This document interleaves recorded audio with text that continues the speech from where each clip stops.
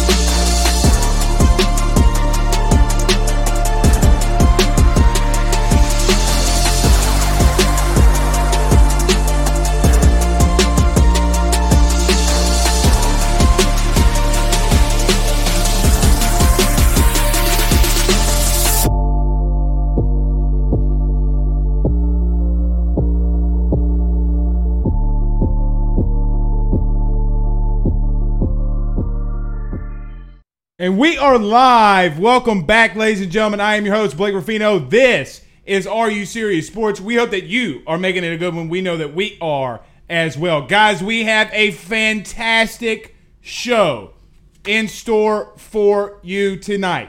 Former LSU quarterback and World Series champion Josh Booty stops by the show at 7:15. I want to get his perspective. Not only, yes, we're in the World Series now. The game will be starting again tonight. Game 2 will be underway from a former World Series champion. That's not what I want to get to a lot with Josh. What I want to talk to him about is what he foresees with these two freshman quarterbacks coming in to play for LSU, as they have a very, very tall task. Also, the great, the legend, Mike Detillier is going to be joining the show around at 7:30. We're going to be breaking down some LSU football along with the Saints with him as well. I want to ask Mike, what's going on with the Saints now that they're playing Carolina at home with a couple fans? Former offensive coordinator Joe Brady is going to be coming back to New Orleans. What can we see in this game? Will there be a little copycatting? Could the Saints and the Panthers be a mirror image of one another? So I'm going to be greatly looking forward to asking Mike that. And yes, for everybody, LSU, we got some big news today, reported by Ross Dellinger of Sports Illustrated. LSU has self-imposed some violations from boosters. The Our Lady of the Lake violations are finally coming down. We'll break that all down before we have Josh Booty and Mike Detillier. We'll talk to both of them about that as well. Before we get started, everyone joining the show, we greatly appreciate it. Lon Phillips, he says, Ruffino, my guy. What's up, Lon? Nobody in their mind is going to beat my guy, Dylan Landry. Nobody is going to beat Dylan Landry first in the comments on AYS. It's not going to happen. What's happening, Dylan? Nick Goodry says, what's happening, brother? Been busy with life, but listening to the podcast the following day. We greatly appreciate you doing that, Nick, and we are very excited to be partners with our good friends over at Believe. Anywhere that you listen to podcasts, you can get that as well. LS Shoe says Devin, stop. Devin, what's going on, brother? We appreciate everyone joining us. But before we get to that, guys, and before we get to the show, as always, we got to get over to our good friends over at GM Varnado & Sons. GM Varnado & Sons has faithfully been serving your Denham Springs and Baton Rouge area for over 62 years. With their highly trained technicians, there's absolutely nothing that they can't do. Drivetrain repair, motorhome chassis, RV repair, tire rotations, tire sales. No job is too big or too small over at GM. Give them a call today at 225-664-9992.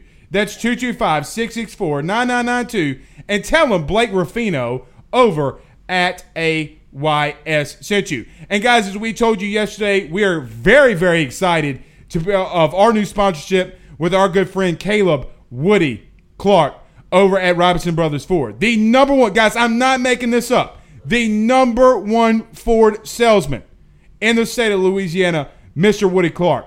Give him a call today at 225-603-5432. That's 225-603-5432. And don't forget to ask for Woody and see all of their amazing vehicles over at Robinson Brothers Ford, or RobinsonBrothers.com.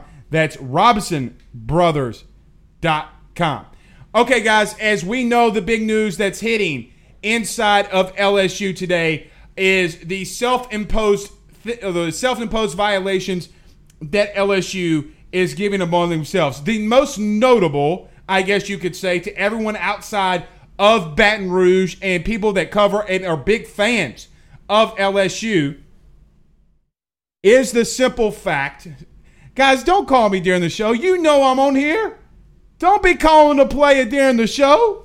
What y'all doing? What y'all doing? That's why the camera was a little glitchy. But as you've seen it nationally with ESPN, Sports Illustrated, and all these different places, the number one thing that they're reporting is, oh my God, Odell Beckham. Odell Beckham is banned from LSU's facilities for 2 years. He was handing out cash like it's Christmas on your, or like it's Christmas, like it's Santa on Christmas Eve, y'all. He's handing out cash like your grandma's birthday card. But that seems, so the 8 scholarships that LSU will have to be reduced over the next 2 years, that didn't get the national media attention. Nope. Which is a little bit surprising. These 6 weeks that LSU will have to be, not being able to, I should say, talking to recruits. No. That didn't get the national media attention. Odell Beckham, after everything that we've learned today from LSU, is that Odell Beckham's going to draw.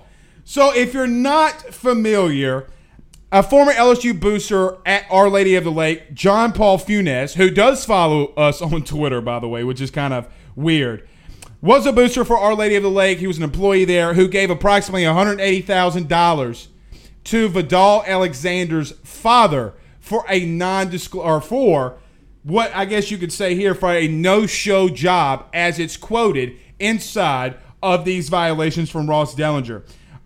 So this happened, and this is something that I want to make very, very clear, because I've seen a lot of comments. I've seen a lot of people asking this, okay?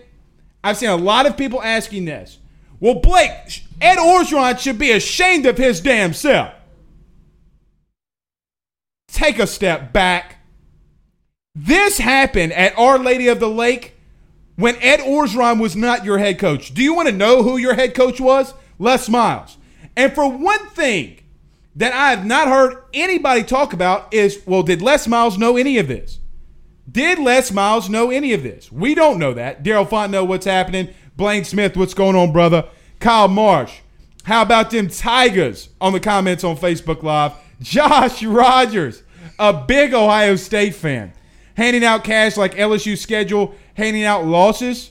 No, I think it was like, Josh, how Terrell Pryor was handing out trophies and jerseys for tattoos. Joseph says, so how far apart are these scholarship losses spaced out, 2 or 3 years? It's for 2 years.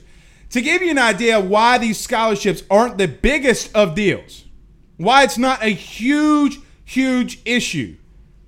Number one is because LSU is not going to meet that 85 limit scholarship anyway. Guys, you had 20 guys last year that went to the NFL. 20. They're sitting around 72, 73 right now. Gold pants, says Josh Rogers. But being able to sign 25 people per class is a big deal for LSU moving forward. And for the scholarship reductions, that's not going to be a problem. The issue may lie is for walk-ons, So these guys that are walk-ons who come in and bring up your GPA and want to play football and give you a good look on scout team, they're not going to be able to give that scholarship away. Essentially, that's what that means.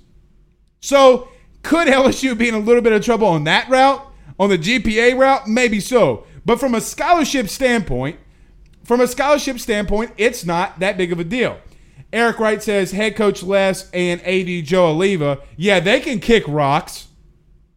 They can 100% kick rocks, right? Nobody is asking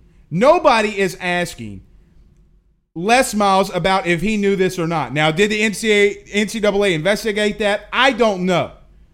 But as Reginald Cormier says right here, it's not really a big deal. The only thing, Reg, that I think gets me is the 6 weeks that you cannot talk to recruits.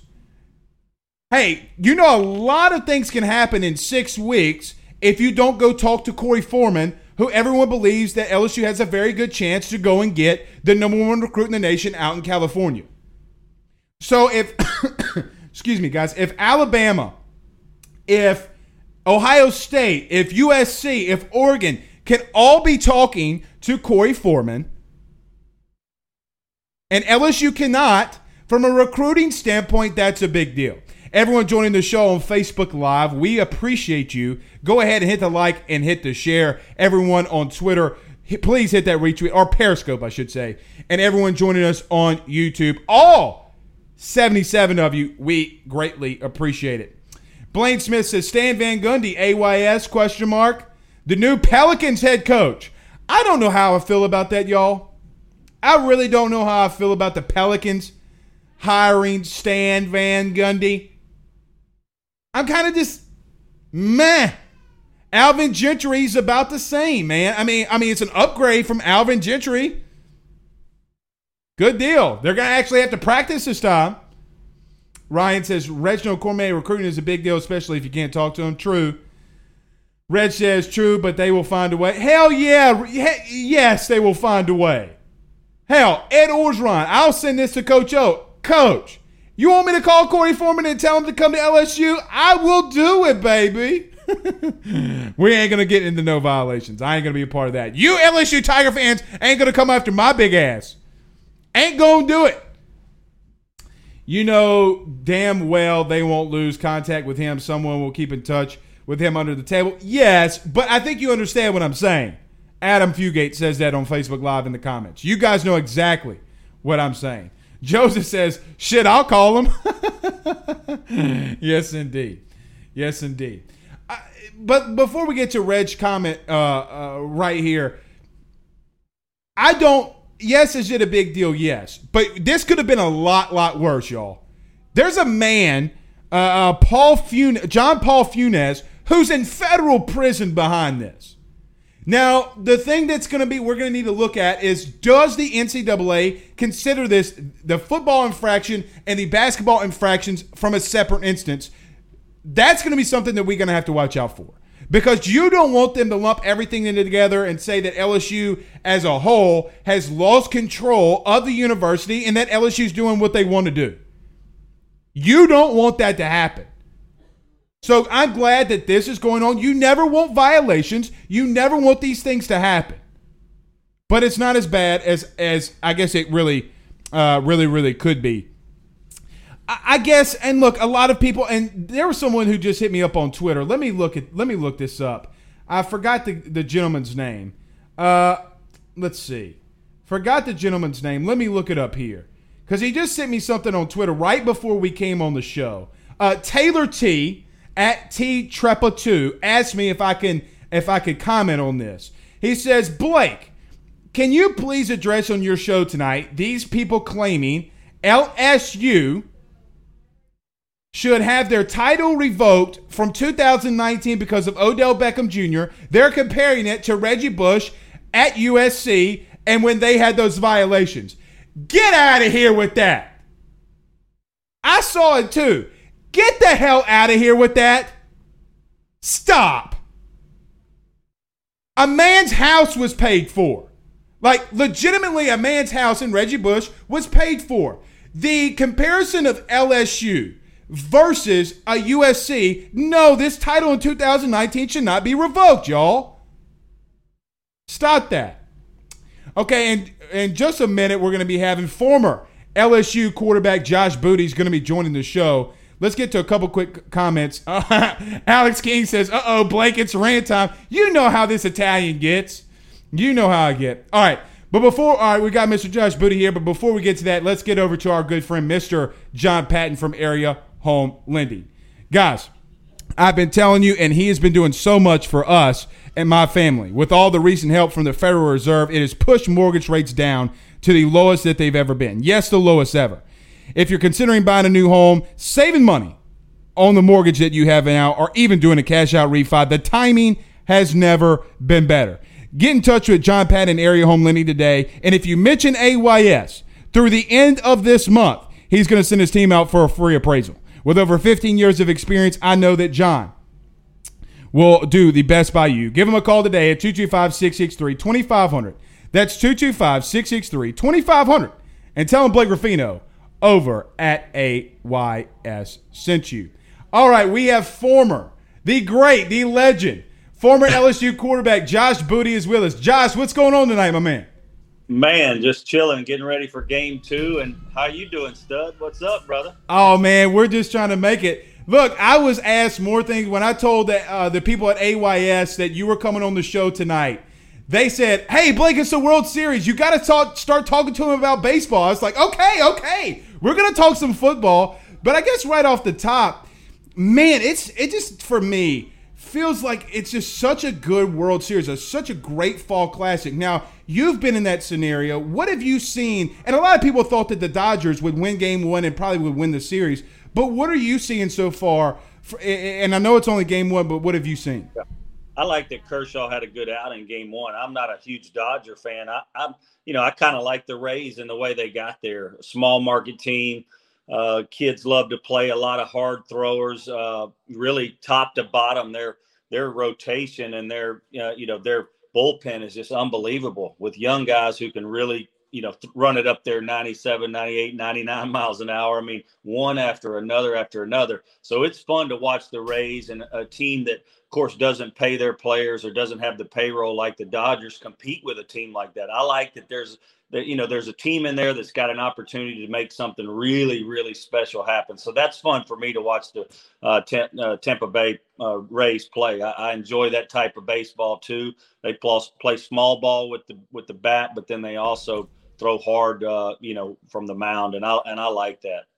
You bring up a good point on the small ball that they're playing, and something that really I think people knew about it in the baseball world, Josh, but didn't really know about it. Like, for example, my uncle has been a head coach in high school for over 30 years. Now, you don't do that in high school, so it's not something that's readily talked about. But when the movie Moneyball came out, it was something that everyone was talking about. You have 3 players for the Dodgers make up the entire roster of payroll for the Tampa Bay Rays. And you just kind of alluded to it. Are you surprised that a team like Tampa, with the payroll that they have, is able to get to the World Series? Is that in and of itself an accomplishment?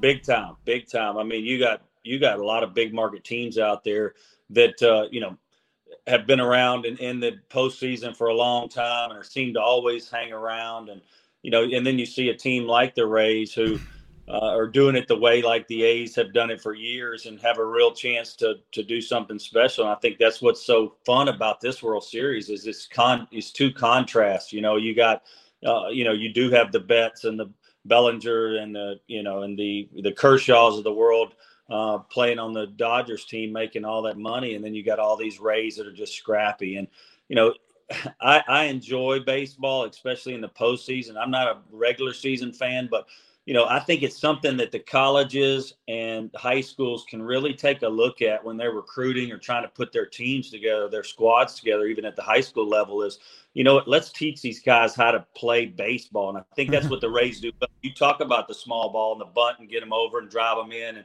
steal bases and doing a lot of different things. You kind of have to have every little key component when you're playing like that, but you have to play together as a team. And there's a lot of teams out there like the Bronx Bombers. You see those guys hit bomb after bomb after bomb. But right.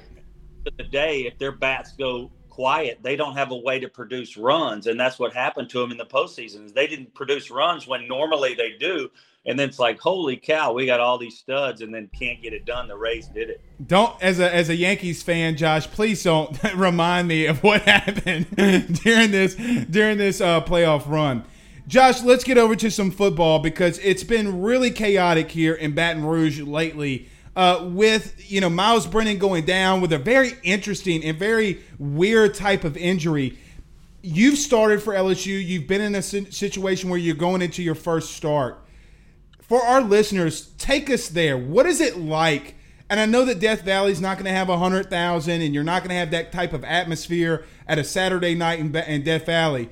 But what should these guys expect, and what should fans expect, and really, what's the most realistic thing that we should expect Saturday from either TJ Finley or Max Johnson? Well, I hope they play solid. They've got good guys around them. Terrence Marshall Jr. is a spectacular receiver. I mean, if I'm Insminger, I'm putting a game plan together where I get these guys kind of some easy throws under their belt where you're not putting a lot of pressure on them. Hope you got to run the ball well. And that's one thing that LSU hadn't done as well as they'd like to. And I think if they run the ball well, then that'll open up some of the big chunk plays or the big pass plays down the field to guys like Marshall. I mean, I love our offensive team. Even, Brennan or not Brennan, I think we can still do some fun things. South Carolina is going to be balanced on offense. I think we can do the same thing. I think this is going to be a real competitive game because Muschamp will do some fun things on defense. He'll make it interesting, especially on a young guy.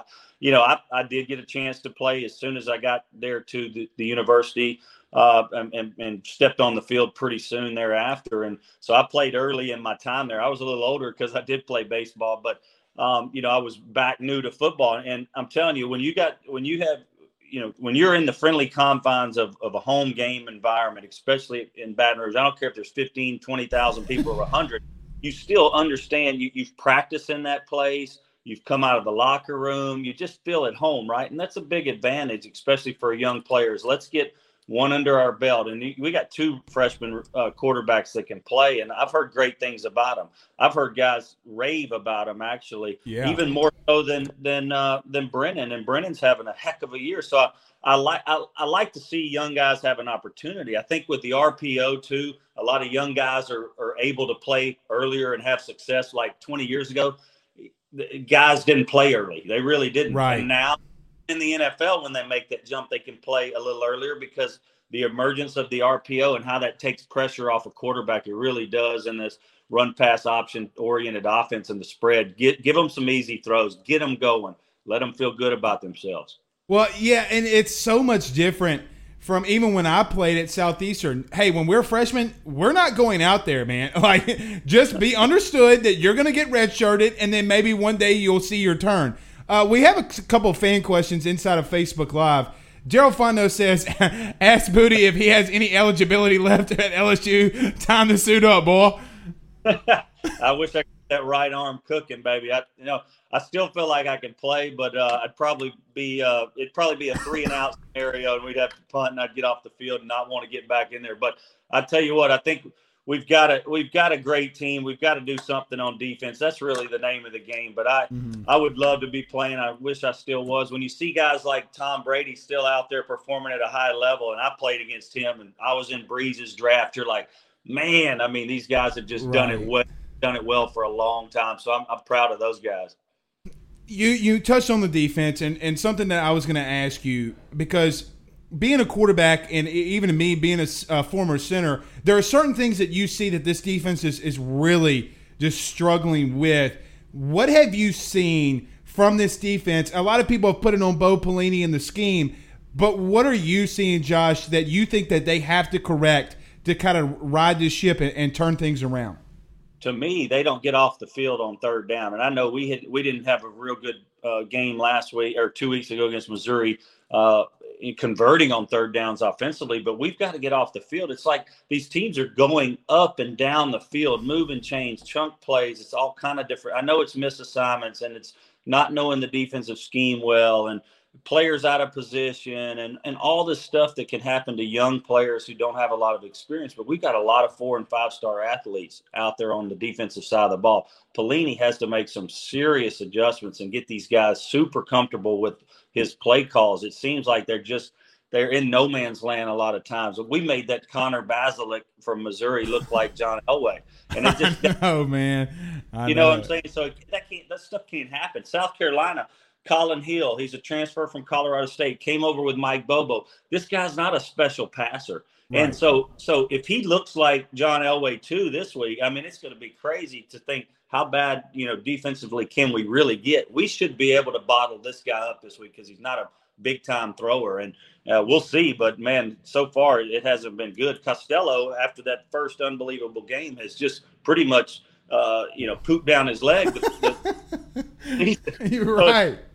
I mean, it just goes to show you that we were not ready defensively to play in any of these SEC games. And when you got 10 of them in a row, that comes on you fast, Well, and that's something that, it just feels like, too, Josh, that they're playing with no energy on defense, right? Like, we have guys at AYS that keeps up some stats with us. 14 missed tackles 2 weeks ago against Missouri. That's not philosophy. That's just want to. Like, you have to want to go out there and impose your will. And a couple of people are asking, and Dylan Landry here is asking, Ask Booty, hashtag Ask Booty, wins, losses for this year for the Tigers. I guess going into this game, if LSU is able to ride this ship and get a win, do you think that it's as simple as this team needing confidence on defense to really make some good things start to happen? I think that'll definitely help. You mentioned, they don't really play instinctive and they don't run to the football, and we're not putting pressure on the quarterback. There's so many little things. There's three. You have the front line, the defensive line. You got the second level linebackers. Then you got the DBs, and they always said we're DBU.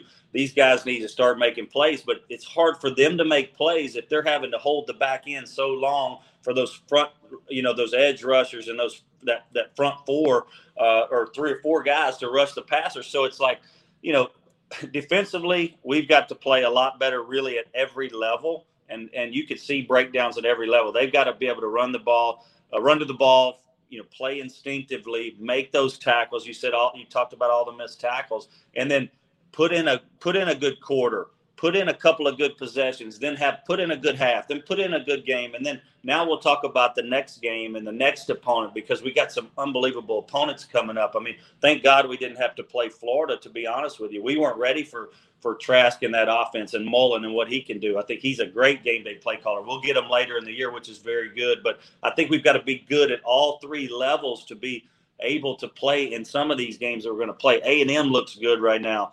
They're on a little bit of a roll. Of course, Florida's got great offense. Alabama, Auburn, second in the SEC in rushing. So we got some big games ahead of us, and our defense has to step up. I know, and that's a scary thing. I mean, you look at this season, and you're playing all of these SEC games. It's like, God, dog. Like you look at Tennessee, who's coming off, hey, we're playing a ranked team. Now we're going against, Nick Saban and Alabama. Like, when do we get a break? And that's something that a lot of teams are going to have to deal with. And I know fans like it because it's very, very engaging, and you like seeing high competition. But hopefully this week we'll be able to see the Tigers go out there with a victory. We have a couple of fan questions in here. Daryl asked another one. Ask Booty how he thinks he could have fared in last year's offense. You don't want to ask that question. I think monster numbers too. I mean, Burrow is incredible, and we've seen what he's done at the NFL level already in the first 5 weeks of the NFL season. He's been incredible. The guy's an absolute gamer. He, he's a leader. He's tough. He's competitive. But we used to play in an I formation. We had 2 receivers. I mean, 2 receivers, a tight end, and 2 backs. That's how it was. Even in 2-minute drill, we didn't have the spread. And I think what we saw last year when Brady came in from New Orleans and helped Ensminger really develop that culture of the passing game, that's something that any quarterback in America would love to play in. Mac Jones is doing that with Sarkisian at Alabama, the offensive coordinator there. And you can see just how well this thing can go if it's a well-oiled machine and you got all the pieces of the puzzle. You're driving a Ferrari when you got a great tight end, running back, 3 great receivers, you're in the spread. You know, it's like SEC defenses aren't able to play or compete with these offenses right now because they're so darn good. And all these specialty guys and all these first-round guys that we had last year or Alabama has this year, it's so much fun to watch. Any quarterback in their right mind would love to play in the system like this, and I think I could do good. Well, you know, some of the holes that offensive line produced last year, my big butt could have ran through there. One more question, and we'll get you out of here, Josh. Josh Booty is our guest, former LSU quarterback and former Major League Baseball player. You mentioned something there that a lot of these SEC defenses are struggling. And a lot of these SEC defenses aren't, and I'm quoting here from a lot of people, playing up to par.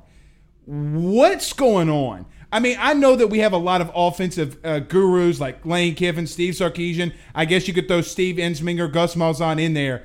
But, Josh, to you, what's the problem with all of these SEC defenses? Are offenses getting better, or is defense in the SEC getting a little worse?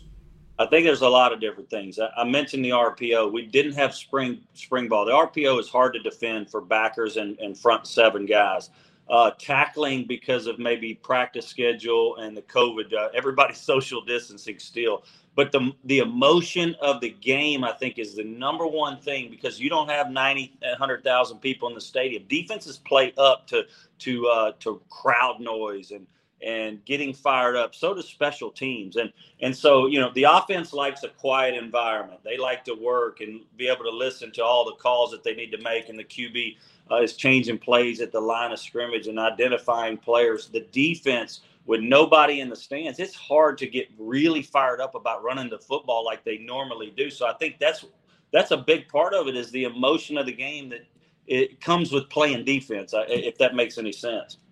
It does, and I think you hit the nail on the head there, Josh, at least in my opinion. That's what we've been talking about for the last really 4 weeks of SEC play. And I think it'll get better as these teams get on the field a little bit more because the talent's there. I think the defenses usually are a little bit farther behind, and I think they'll catch up. Josh, look at here. I mean, you got one of our greats, one of the first people who followed AYS. Booty is always welcome to AYS with these excellent breakdowns. You're going to run me out of a job, Josh. I'm just letting you know right now. No, man, I appreciate you letting me join you guys, and this is fun for me. I love talking LSU. Of course, SEC is awesome.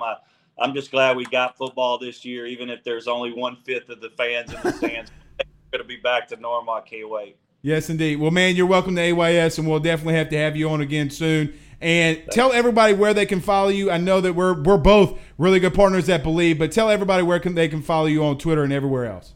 Yeah, at Josh Booty 10. So at Josh Booty 10 on all social media. And yeah, of course, I talk a lot of football, post, all kind of different things on there. So yeah, check me out, follow me, and I'll give a winning pick every now and then too if you follow me right. Oh, okay. Well, we'll definitely have to do that. And everyone go follow him on Twitter. Josh, you've been excellent, and we'll talk again soon, my friend. Thank you, buddy. I appreciate it, buddy. Have a good night. Former LSU quarterback, Mr. Josh Booty on AYS. All right, we're running a little bit late. We got to get over to Mr. Mike Detillier. But before we get to Mike, who's going to be breaking down a lot of stuff, and it's going to be amazing, let's get over to our good friends over at the Boston. Guys, with all the experience that these guys have over at the Boston, they have the best seafood, steak, and sushi in all of the North Shore. While in Amite, Louisiana, give them a call and set up a reservation because they're always packed. 748-5555. It's 748-5555. Go see them on Northeast Central Avenue in Amite, Louisiana. Tell them Blake Ruffino sent you. And for all of their great deals, go to Facebook.com/TheBoston. Go to Facebook.com/TheBoston Restaurant and tell them Blake sent you in. Okay, let's give Mr. Mike D a call and get him on the show. I'm super fired up for Mike too, man. Super, super fired up for Mike Detillier. I got a lot of questions I got for Mike. All right, here we go. We're going to get Mr. Mike Detillier. Hey, Mike. Yes. Hey, Mike. It's Blake Ruffino from AYS. What's going on, my man? I'm fine, thank you. Well, awesome. We just had former LSU quarterback Josh Booty on the show, and we've been talking a lot of football, and everybody on AYS is like, bring in Mike D, bring in Mike D. So we got him here. and we're ready to go. Mike, I appreciate you joining the show. I guess let's start off here. There's no one really in the state of Louisiana that knows Ed Orgeron better. Now that Miles Brennan is out, where do you think he's leaning to with these two freshman quarterbacks moving forward up into Saturday's game? Well, without access to the practice sessions and not seeing it, he's going to go with the guy that knows what he's doing more than the other. I mean, that's bottom line in this business. You just can't know what to do part of the time. You got to know what to do all the time. And I think that's going to be a big part of the evaluation here. Blake, I've always sort of felt in just a lean because I've talked to Ed and he's praised both of them as players. And, he told me this a couple weeks back. Listen, Mike, I think I got two guys that can play at the NFL level in PJ and Max. But because of Max's running skills, I think that may tip the scales a little bit. That may give him the advantage. And Max was really not much of a runner per se in high school. But, man, I've seen some of those practices. Man, he takes off running with it. Man, he's got some wheels on him. He can really roll. And so what TJ lost some weight. He was like, wait a minute, I got to keep up with Max. Max got some skills. I got to lose some weight. So TJ told me he had lost 10 or 12 pounds. And TJ's a big man. And so, Blake, I'm going to just lean this way and say that I think is going to be Max because he gives you that threat of a run. And the one thing South Carolina is going to do, and I would do against LSU, is stack the line of scrimmage. I would dare you to throw it. Okay? Freshman quarterback? Okay, I get it. I'm daring you to throw it downfield. If I've got a guy that can run, and Max can run the ball really well, man, and you break the line of scrimmage, you got a lot of free area if you stacked it. So I'm going to lean toward Max here, and I think the big kind of tip for me is Max's ability to run the football. Well, Mike, you bring up a good point, and a lot of people have been asking this question this week, and I think it's fair, is that if it is Max Johnson, the RPO game that was really successful for LSU last year, if they do go to Max and something that he's able to do and running the football, a lot of fans have been asking for John Emery. Would he be a guy that should be alongside of Max Johnson to try to help him out in the running game with this RPO-style offense? I've chewed on a certain person's ear about this, but, again, I just got one opinion, that you got to find one bell cow back and ride him. Mm-hmm. And it's great to try to say, okay, I got three starting backs, but you end up with one guy, okay? And the other two guys are going to be hungry when they're going to play. They want to see playing time, but you got to make a choice here. You got to make a choice of one guy. And I think that, that guy's John Emery Jr. Now, a lot of people have pointed that finger, oh, you biased because John played sort of in your backyard at Destrehan. Well, I might be, but I knew the one thing. John Emery can play. He's got great hands coming out the backfield. I didn't like him trying to catch it one-handed. Come on, you got two hands. Grab the ball out in the flat. But I think John's the guy. And I think the close second is Tyron Davis-Price. Mm-hmm. I think Tyron is nipping at his heels right now. And so this is just my opinion.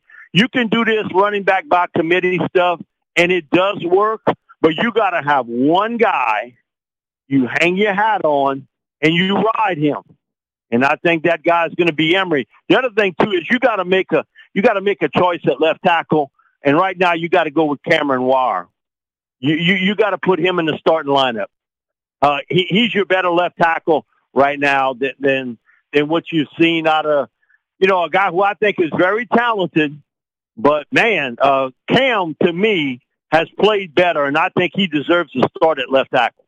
Mike, you're preaching to the choir. And, look, we've been talking about Cam Wire going out to left tackle or being somewhere inside the starting lineup on that offensive line because of how well he played against Vandy and the times that he even came in at guard against Missouri. I'm right there with you on that. The great, the legend, the Louisiana man himself, Mike Detillier is our guest. MikeDetillier.com/SaintsReport.com, and you can get all of his stuff right there on Twitter as well, at Mike Detillier. Mike, we have a couple questions inside of Facebook Live. Dylan Landry asks, #AskMike, what should the defense do this week to clean it up, and what are you expecting moving forward from this LSU defense under Bo Pelini? Well, one of the things I know is a burr under the backside of Coach O is that they haven't stopped the run. Mm-hmm. When you watch that Vandy tape, Vandy ran the football pretty good against LSU. And Missouri, man, they had holes that I couldn't run through. And I'm an old pops in this deal. So my thing about it is you got to stop the run, and that's first and foremost in this business. I don't care what you want to talk about, pitch and catch part of the game. Not everybody's Mississippi State. You got to stop the run. And I think that means a lot more Joe Evans in the lineup. And I think Joe may get that start also inside a defensive tackle. And your linebackers got to show up. Okay, it's not occasionally. Your linebacker goes to show how much this football team really missed Jacob Phillips and Patrick Queen. Okay, you can say next man up, but that next man, he ain't ready for prime time yet. But he better be, because he's fixing to get put in that particular position. I think one of the things, coaching is teaching. Mm-hmm. And teaching is all about understanding what your classroom can get. I'm a big believer that, in this real awkward off season like we've never seen before, and it's a lot of Zoom meetings and everything else, you can teach offense that way.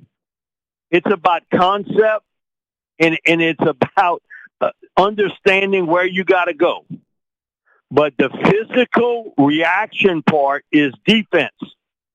And you don't get that on no damn Zoom meeting. You got to play it. That's right. That's all I know. You can talk about this all you want. And the people that say, well, it's just LSU. No, it's not. Have you watched Florida play? Have you watched Alabama play? Now, the second half against Georgia, Alabama got 2 turnovers and they had got a couple stops. But Alabama's defense, they ain't stopping too many people either. And people say, oh, well, it's the defensive coordinator. All I know is his boss is the greatest defensive mind in college football. If he could have easily fixed it, he'd have done it long ago. Look what's happening at A&M. Ain't they paying Elko $2 million a year? Who he stopping? Okay, we don't want to face, a lot of people a certain age do not want to face reality that this has hit the SEC like it has the Pac-12, the Big Ten, ACC, Big 12. This game has changed forever. And I saw this and I wrote about it 4 years ago because I've seen it happen at some of these camps. It's a personnel issue. And a lot of times coaches, old school wise, they try to force feed what they know to players. And sometimes it doesn't work and you got to peel that back. So I think you'll see a little bit more zone coverage than what you've seen in the past. But here's my thing about zone coverage. If you got a quarterback that knows where to go with the football, that zone coverage don't mean squat. They will eat you alive. Last year, the same people complaining about Bo Pelini today were complaining about Dave Aranda a year ago. Playing too soft, zone coverage. We ought to be more man. Not are you man, we ought to be more zone. Okay, tells you one thing. You got to know what you're doing. And that's about teaching and coaching. You got to be able to teach players what to do on every play. And again, I think that's why the offenses, not only in college football and the pros, have had huge advantages because they have not practiced it. There's a lot of mental mistakes. And one of the things I don't see done or taught anymore And you saw, we had Pete Jenkins on with us. God bless him, old Papa. He came on with us Monday night with Bobby J and I, and he was saying one thing I told Nick, before they played Georgia, tell your linemen to get their hands up in the air. Because with these RPO plays, and you got a little shorter quarterback, if that linebacker reads it's a pass, okay, I'll just run the football in that big lane. But if he reads it that it's a run and he's shooting up the lane, that quarterback just throws the football right over the top. Get your linemen to put their hands up in the air. And watch that Alabama-Georgia game. They had 3 knockdowns at the line of scrimmage in the second half. So that's a lot. If it was just one thing, Blake, it would be easy to fix. But what you've seen is physical errors, mental errors, scheme errors, and there is something about a shared experience on that football field for a group. And they don't have it. They've not been in that spot. And somebody got to take over. Okay, you got to find an alpha dog that's saying this isn't going to happen anymore. Okay, last year, after that Ole Miss game, they had about 3 or 4 of those alpha dogs barking at all the guys that, hey, this ain't happening to us anymore. And it got fixed real quickly. I think you'll find out a lot about your football team against South Carolina and leadership. And guys saying, hey, we are not going to be embarrassed against South Carolina. And so if it was one thing, like, it would be easy to fix. But it's not just one thing. I do think you'll see more zone coverage concepts. I do think you will see personnel moves on the defensive side of the football, especially in the front 7. And a bigger emphasis on get your arms up in the air when they're going to throw the ball. Don't give him that lane to throw it downfield. And it's funny, Jenkins and I noticed the same thing that happened Saturday. Alabama's defensive lineman in the second half, like somebody got in that locker room and said, put your arms up in the air. Right. You got a 6-foot-tall quarterback. God bless Bennett. Man, listen, he's a feel-good story. But, man, he found out they got some giants out on that field. And Alabama had a few of them that made a difference in that second half, along with what they got in the passing game, which is terrific. Mike, you brought up a great point, and I don't know where I heard you say this. And talking about defenses and guys that are transitioning, and I hope I don't butcher it here, but you talked about a guy like Arik Gilbert, who's now playing tight end. When you used to do camps and you used to go around the country and scout these guys, that guy used to play defensive tackle, defensive end. Do you think that has a lot to do with it as well, especially from the defensive line aspect that we've seen? Blake, I've told this story before. We were at a pitch and catch camp, and they had over, because Louisiana down here, especially at Nicholls State, has 3 unbelievable camps. We had the Pro Football Combine camp here. We had over 500 kids attend one year. And I just so happened to get in front of, they tweet with the whistle. Defensive tackles go here. Offensive linemen go here. Wide receivers, y'all go in this section. Man, almost got run over. Over 500 kids, 88 wide receivers. Okay, we got 500 kids. Okay, and, you see these guys that are 6'2.5", 6'3", 6'4", and I'd walk up to them. I was like, man, and they were like, "Oh, Mr. Mike, hey." And I was like, "Man, you play on defense?" "Oh, no, sir. Oh, no, sir. I play wide receiver. I'll play flex tight end." Never. Some of them never played defense. Never. Okay, so when they blew the whistle, tweet, I wish I'd have been in front of the defensive ends. They had about 8 guys go in the section. Okay, so now it's becoming a personnel issue. And, Blake, the other thing to watch is, would you want to play linebacker today? Nope. In college or pro football? It's the hardest position to play on defense. Why are these RPO plays? Okay, if I read the quarterback is going to stick that ball in the belly of a running back, and I roll up the field. You know what he does? He turns around, he pulls that ball out, and he throws the ball right over the top of me, over the middle, and they got a free man running. Okay, if I drop in coverage, and here's the thing, you spread me out 4 wide receivers or 3 and a tight end, and they run the football while I'm in coverage, he got a lane that you could drive a semi-truck through because the linebackers aren't together anymore. They spread out. So I heard last week all about this great Georgia defense and how, Alabama would find out how it would be to play against a great defense, number 1 defense in the SEC, one of the top defenses in college football. They got crushed. I saw this script already. I saw the SEC championship game last year.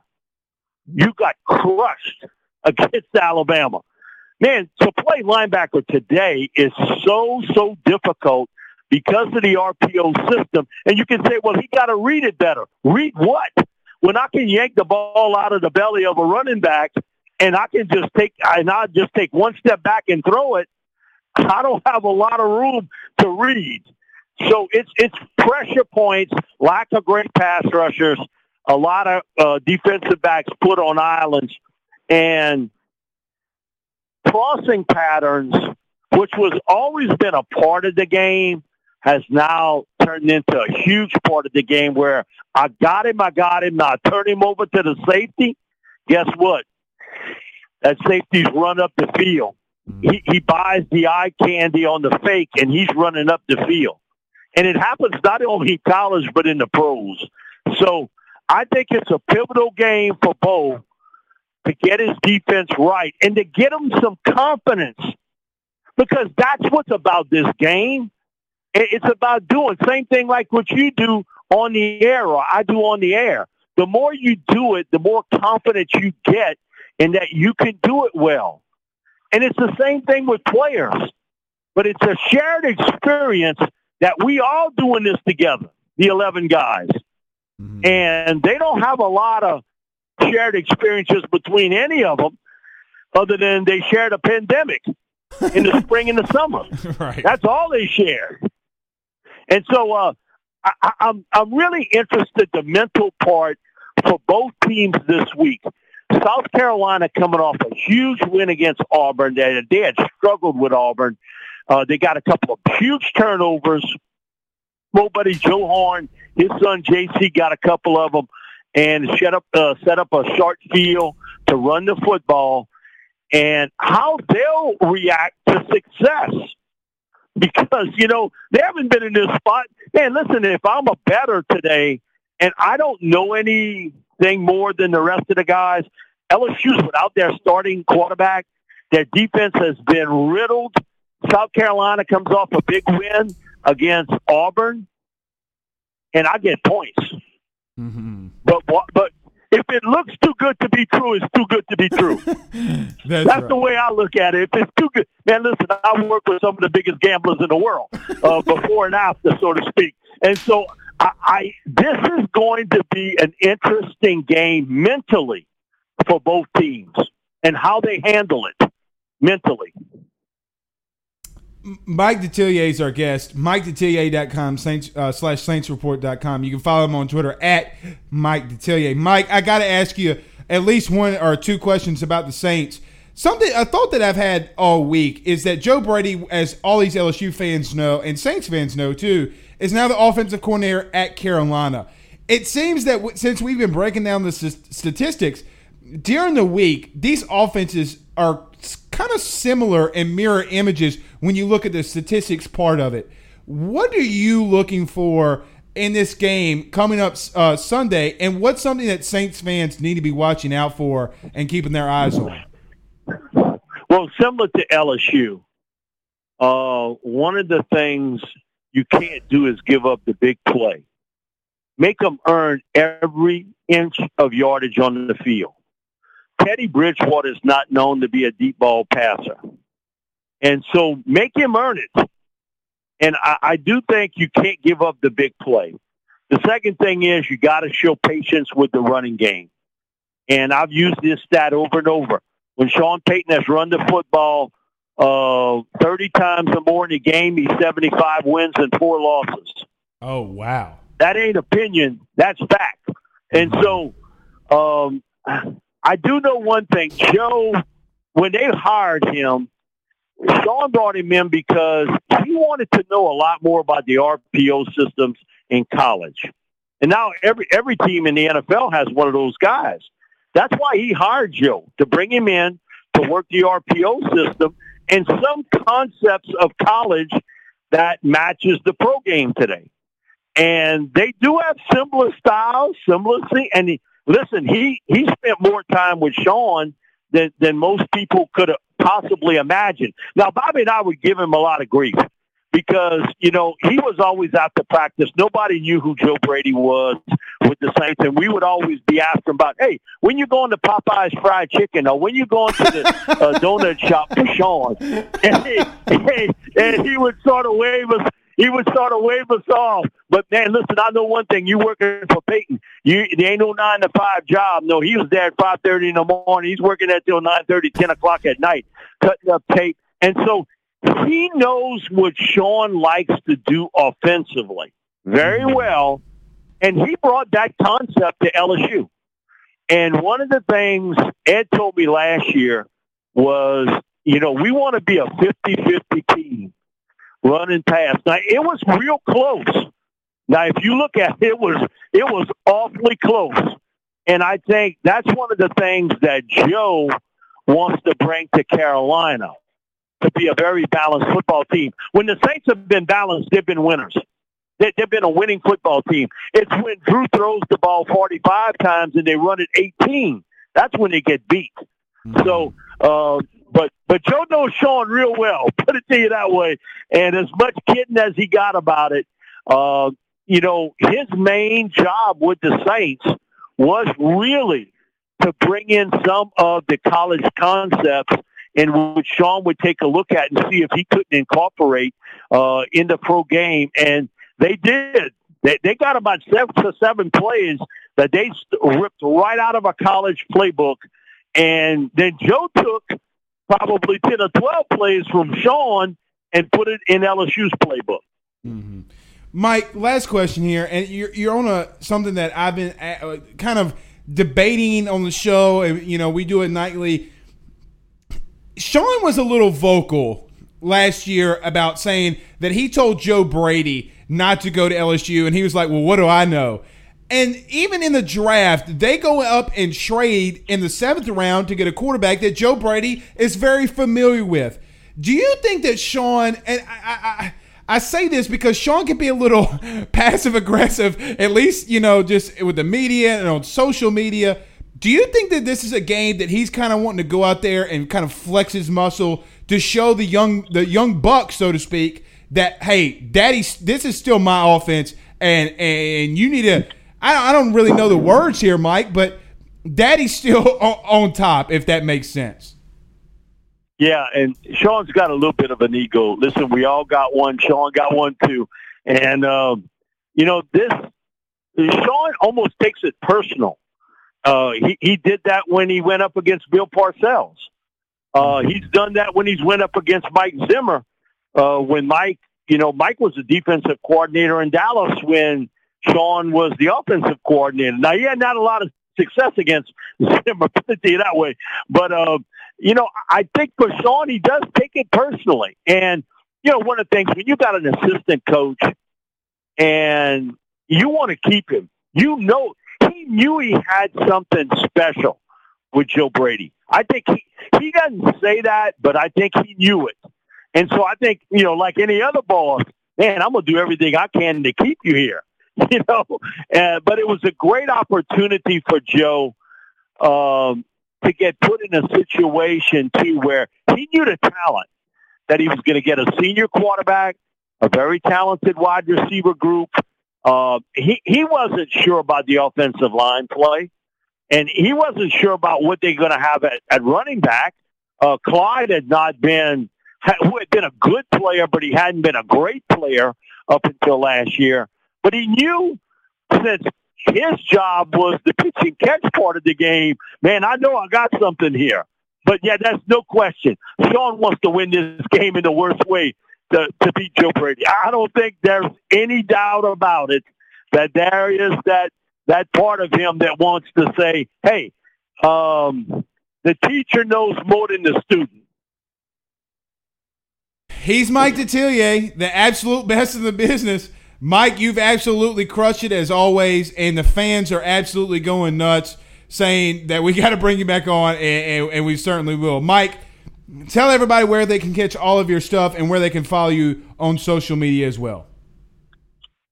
You can go on MikeDetillier.com, SaintsReport.com. Also, I'm involved with the SI Saints News Network there also. And so one thing to watch in this game, and I do think that this may be that sort of game, Eric Gilbert maybe shows up in a big manner. Maybe you got a little inside information there, huh, Mike D? And maybe not. You're the best, my man. I appreciate it, and we'll talk soon. Thank you very much. Thanks a lot. Appreciate it, Blake. Take care, buddy. You too, man. That's Mike Detillier. Guys, what a hell of a show. Former LSU quarterback and Major League Baseball player Josh Booty on in the first half, and then the absolute legend, Mike D. I'm still tripping about what he just said there at the end. Maybe I do, but maybe I don't. But I'm with him there about Eric Gilbert. Guys, look. Whew, that's got to be our best show today. That's got to be our best show today. Let's see. Daryl says, I always enjoy listening to Mike. Always great insight. Hell yeah, man. He's just so great at everything that he does. Look at my mama right there. Great show. I appreciate it. Jordan Wilkinson, my man, we're all thinking about you too, brother. I appreciate that. Blaine Smith says, great show, Grand Slam. And Dylan Landry, hell of a show tonight, B. Well done. We appreciate all of you. Really, guys, I mean, there's not a lot else I can say.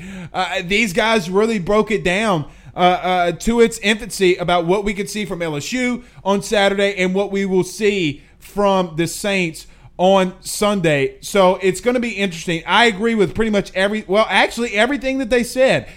Mike D broke it down on both sides. And look, something that we've been talking about from the beginning. It's not always scheme with LSU in this defense. It's a lot of personnel, and these guys have to go out there and fight. So, guys, what a fantastic show. We're hitting up on the hour. So we will see you guys tomorrow. Former LSU pitcher and a guy. We got some big news coming. But former LSU pitcher Zach Pearson, as always, is going to be joining us on Thursdays. But until then, knuckleheads, y'all have a good night. And let's go watch some World Series baseball. Have a good night.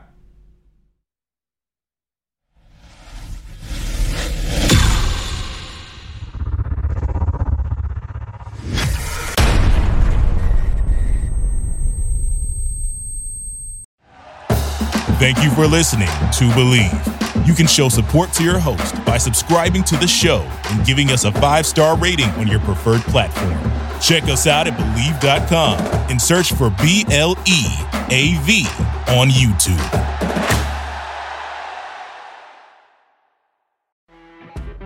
You know when you're listening to a true crime story that has an unbelievable plot twist that makes you stop in your tracks? That's what our podcast, People Are the Worst, brings you with each episode. I'm Rachel. And I'm Rebecca. We're identical twins who love true crime cases that make you say, didn't see that coming, and we hate the people responsible for them. Listen to People Are the Worst now on Apple, Spotify, or wherever you get your podcasts.